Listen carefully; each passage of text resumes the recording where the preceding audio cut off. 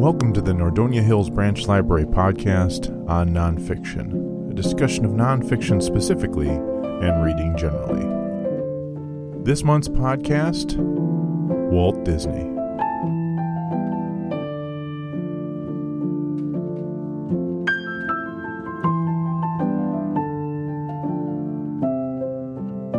The name Walt Disney has conjured up memories and stirred the imaginations of at least 5 generations of people, literally millions of people, over the past 90 years or so.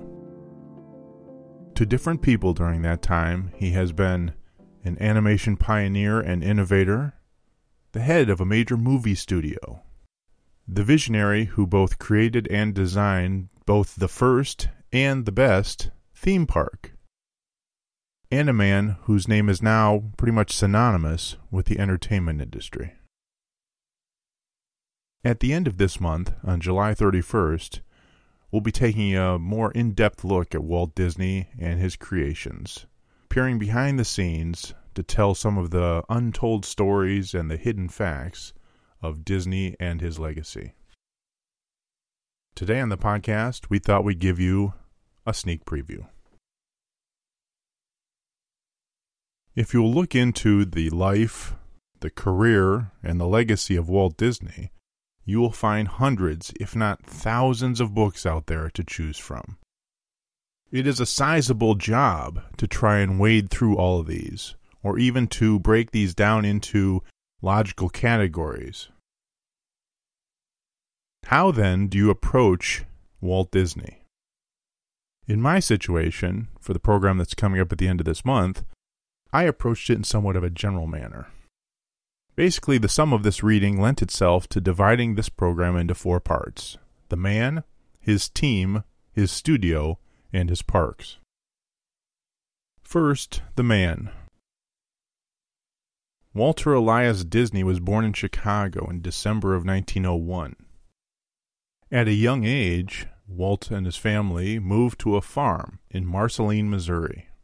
Both Walt and his brother Roy, as well as 2 other brothers and a sister, grew up there. Because of this living on a farm, Walt always considered himself a country boy. No matter how far he would come later in life, and he became a very, very wealthy man, at heart, Walt always considered himself just another regular country kid. Later on in life, when Walt was a grown man, both he and his older brother Roy, who was the business side of the Disney partnership, both visited Marceline, Missouri, on a trip back home to see the family farm. As they were out in the fields, with the usual retinue of local town officials and other folks tagging along just to rubberneck or to visit with them, they came upon a barbed wire fence. Both Walt and Roy, dressed in suit and tie no less, managed to climb through the barbed wire fence with nary a scratch. At that point, the local folks from Marceline realized that Roy and Walt were indeed country folks for being able to navigate the barbed wire fence without incident. Usually a city person could not have done the same. Another event that took place while the Disneys were growing up in Marceline included Roy and Walt again on a wagon being pulled by a team of horses. At some point, the horses got spooked and took off. Roy, who was the driver, being the older boy, at 16, had a runaway on his hands. He tried to rein the horses in, but they flew through town and out of town, out to where the road was a little bit more windy. Realizing that the horses were not slowing down any time soon, Roy instructed his younger brother Walt, who was probably around 7 or 8, to jump so he would be safe. Walt refused, saying he was sticking with his older brother. Roy was able to rein in the horses eventually, turned them around, and headed them back to home. In later years, Roy would tell that story, commenting about how the whole Disney enterprise could have ended on that fateful day if Roy had managed to pile them both up into a tree or into a ditch. The only school Walt Disney ever graduated from was grammar school, following his 7th grade year at age 15. Later on in life, Walt would receive honorary degrees from Harvard, Yale, and USC without even having a high school diploma. He, however, later received 6 honorary high school diplomas as well. He worked for a year as a news and candy butcher. That's basically a vendor on the train between Kansas City and Chicago on the Santa Fe Railroad.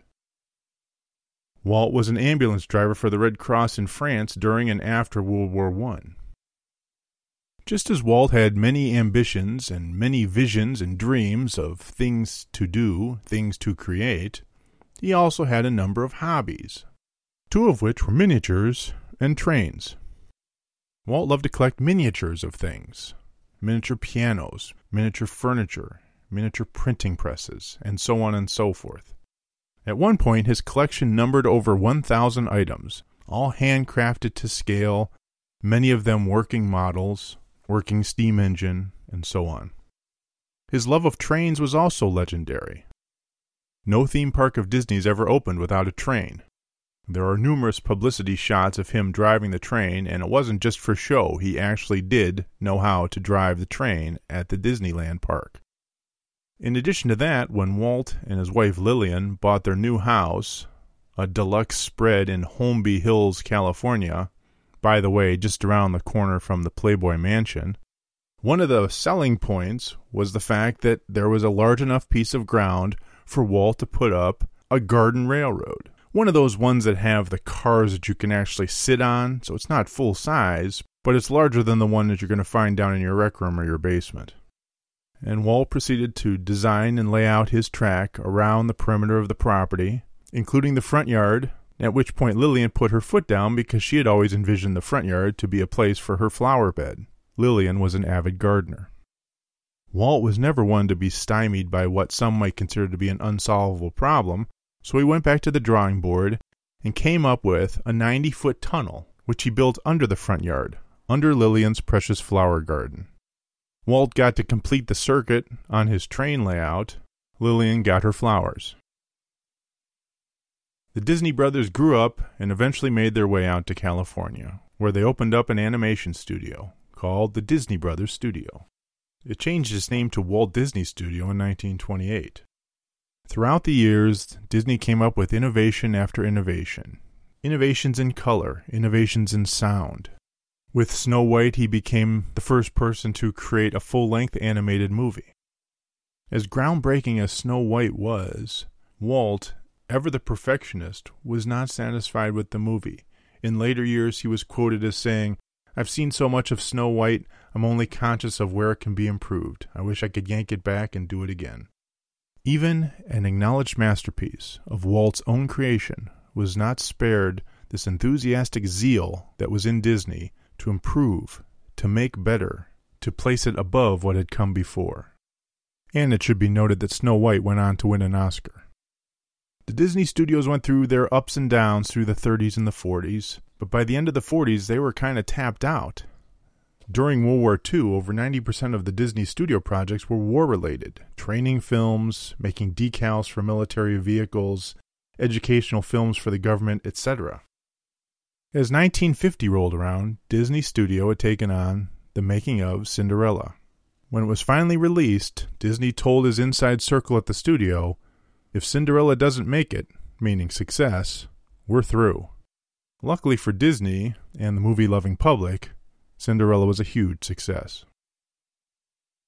Throughout the decades at the Disney Studios, one of the greatest achievements of Walt Disney was his ability to spot, recruit, and employ talented people. The laundry list of names that Walt Disney managed to bring out and to employ in creative or artistic endeavors is unbelievably staggering. There were the 9 old men, the nickname that Disney gave the 9 animators that worked with him throughout most of the 30s, 40s, 50s, and beyond on all the legendary Disney movies. There was Herb Ryman, a guy who worked at the art department for MGM during the 30s, and also worked personally for John Ringling North, the head of the Ringling Brothers Circus, as his official artist. He finally wound up at Disney in 1938. He made huge contributions to Disney, both in the movie end of things as well as later on in the creation of Disneyland. Blaine Gibson was a sculptor that Disney spotted and hired. One of the places you might find Gibson's work these days is in the Pirates of the Caribbean ride. Peter Ellenshaw was an English artist who Disney hired. He wound up working in special effects and painting for Disney for decades, winning awards for his artistic achievement. Harper Goff was an illustrator for the National Geographic. Then he worked out in Hollywood as a set designer, including on the film Casablanca. He was one of the few people that Walt trusted enough to send out into the country to scout out other amusement parks and attractions in advance of the design and creation of Disneyland. Wathel Rogers was an animator for the Disney Studios in the 1940s and 50s before Walt saw his talent as a model maker. So he wound up making models for both the movies as well as the parks. His claim to fame is that he is the one who pioneered the audio animatronic figures that are populating Disney parks, the Hall of Presidents, the Haunted Mansion, etc. You also may have seen his work in the movie 20,000 Leagues Under the Sea. He designed the Nautilus. In addition to the animators and artists that work for Disney, there was the unbelievable stable of talent in the acting side of it as well. First, the voice actors who worked on the animation side, and then later, when Disney got into live-action movies, the other actors that took their place in front of the camera. Of course, the big three of the Disney voice artists, Jimmy McDonald, the voice of Mickey Mouse, after Walt gave up the job, Clarence Nash, the voice of Donald Duck, and Pinto Colvig, the voice of Goofy, among others. Mel Blanc, the legendary Warner Brothers voice talent, the man of 1,000 voices, who also worked in so many other areas he's worthy of a podcast just on his own, worked for Disney actually on one movie, Pinocchio. If you come to the program, you'll find out how that work turned out. And Disney employed musicians. The most notable, the ones synonymous with Disney, of course, would be the Sherman Brothers, Richard and Robert. But also Carl Stalling, who went on to be the musical director at Warner Brothers for their animation. And X Atencio. He started as an animator, but switched to writing and composing music because Walt told him he would be good at it.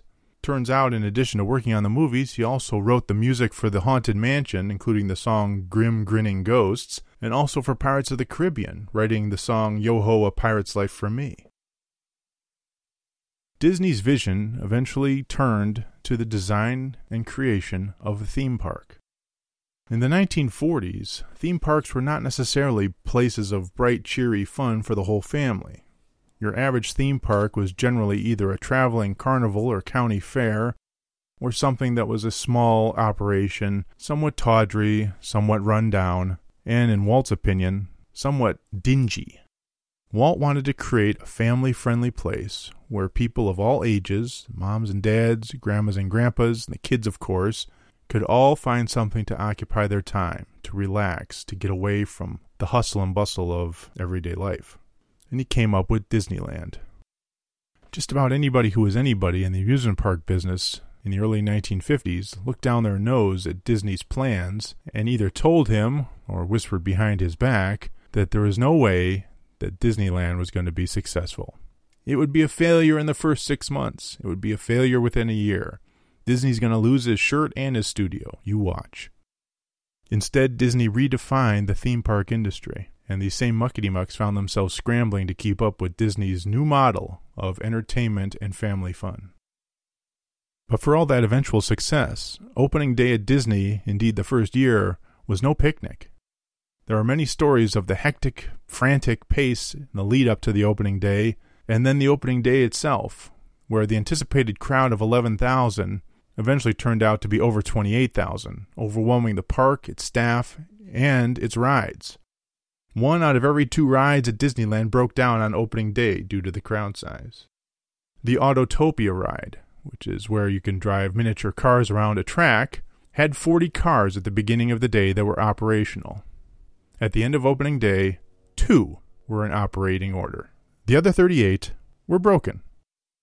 If you come to the program, we'll tell you about the plumber strike, which ended just 1 week before opening day, and the decision that Walt had to make about which plumbing fixtures he wanted the plumbers to install. And that is just a brief example of the difficulties that Disney and his crew faced upon the opening day of Disneyland. But throughout it all, Walt kept positive, he kept persevering, and he kept looking ahead, always looking to make the next day's experience at the park better than the previous days. And he succeeded. As Disneyland, the first park in California, took off, it became a preferred choice for employment for teens and college-age kids in Southern California. And, as is the tendency for younger employees at a job for any length of time, after a while, as the job becomes second nature to you, the youthful employee will find new and creative ways to spend his time while on the job. And the stories are numerous, and in many different books, on some of the hijinks and shenanigans that the Disneyland and Disney World staffs got up to. For fun, on some days, the Disneyland staff would direct all the cars of a certain color into one single lot. So at the end of the day, those people looking for the white car or the green car had a whole lot to choose from. Or the ride operator on the It's a Small World ride. The ride was one, if you'd never experienced it, where you float through the exhibits on real water in a boat while the It's a Small World theme plays. When a set of teenagers came out of the ride, they begged the ride operator to send them through again because they liked the ride so much. So the ride operator complied, sending them through again and again until finally they were coming out begging to be let off because they couldn't take that song anymore. In addition to the books describing the behind-the-scenes antics of the employees, there are dozens, if not hundreds, of books going into the design of the park's buildings and structures and rides, and all the people who worked diligently, creatively, in designing and building them. The head of construction for Disneyland was a former admiral in the United States Navy who actually designed 2 aircraft carriers, the Lexington and the Saratoga. In addition to those people that I've already described earlier in the podcast, Walt himself took a hand in designing Tom Sawyer Island at Disneyland. It is the one part of the park that he personally designed himself. Being from Missouri, he took a keen and personal interest in that particular part of the park. In the end, Disneyland and its successor, Disney World in Florida, have been huge successes, destinations for thousands of families every year from around the world. They continue to grow and expand, improve and get better, just as Walt envisioned them all those years ago. Disneyland was so popular that it encouraged many people to try and sneak into the park through some other entranceway and not pay for admission through the main gate. Disneyland security estimates that in the entire perimeter fence of the park, there is not one single stretch of fence that is longer than 100 feet that's original fencing, due to so many people trying to cut the fence or bend the fence or dig under the fence to get into the park. By the mid-1960s, Disney had so many of his plans come to fruition. The animation, the live-action movies, the theme parks. But Walt was not sitting still. He was planning his next park and something he called Epcot, the experimental, prototypical community of tomorrow. Walt, however, would not live to see those dreams realized. He passed away in 1966. His brother Roy continued on, becoming the driving force behind the creation and design of Disney World. The park opened in 1971, the same year that Roy passed away. Walt's and Roy's plans and visions were picked up by those at the studios who had worked alongside both of them, and they were carried forward throughout the 70s and into the 80s. They operated under the mantra, "What would Walt do?" and tried to guide the company onward. Eventually, however, it became evident that no one could replace Walt Disney. As much as Walt had a keen eye for talent, he himself was a uniquely talented individual. A special combination of initiative, vision, and drive that got things done exactly the way he wanted it. This unique demand for quality and creative vision could not be replaced easily. Eventually, the Disney company fell on hard times, and in the mid-'80s, the company was taken over by a group headed by Michael Eisner. Eisner also had a unique talent and drive to get things done, and he assembled a team that brought the Disney Studios back to a success not seen since Walt was alive. The list of Disney superlatives and Disney firsts is too long to go into in such a short amount of time that we are limited to by the podcast. We hope you'll join us on Thursday, July 31st at 7 p.m. for an expanded look at Walt Disney and his creations, the team he worked with, the things he created, the untold stories of his studio and his legacy. This program will be accompanied by a multimedia presentation and is free to all attendees. We hope you join us. Join us again here on the podcast next month when we'll take another look at the books on nonfiction. Until then, we will see you at your Nordonia Hills Branch Library. Music by 20 Riverside, provided by Mevio's Music Alley. music.mevio.com. Thank you for listening.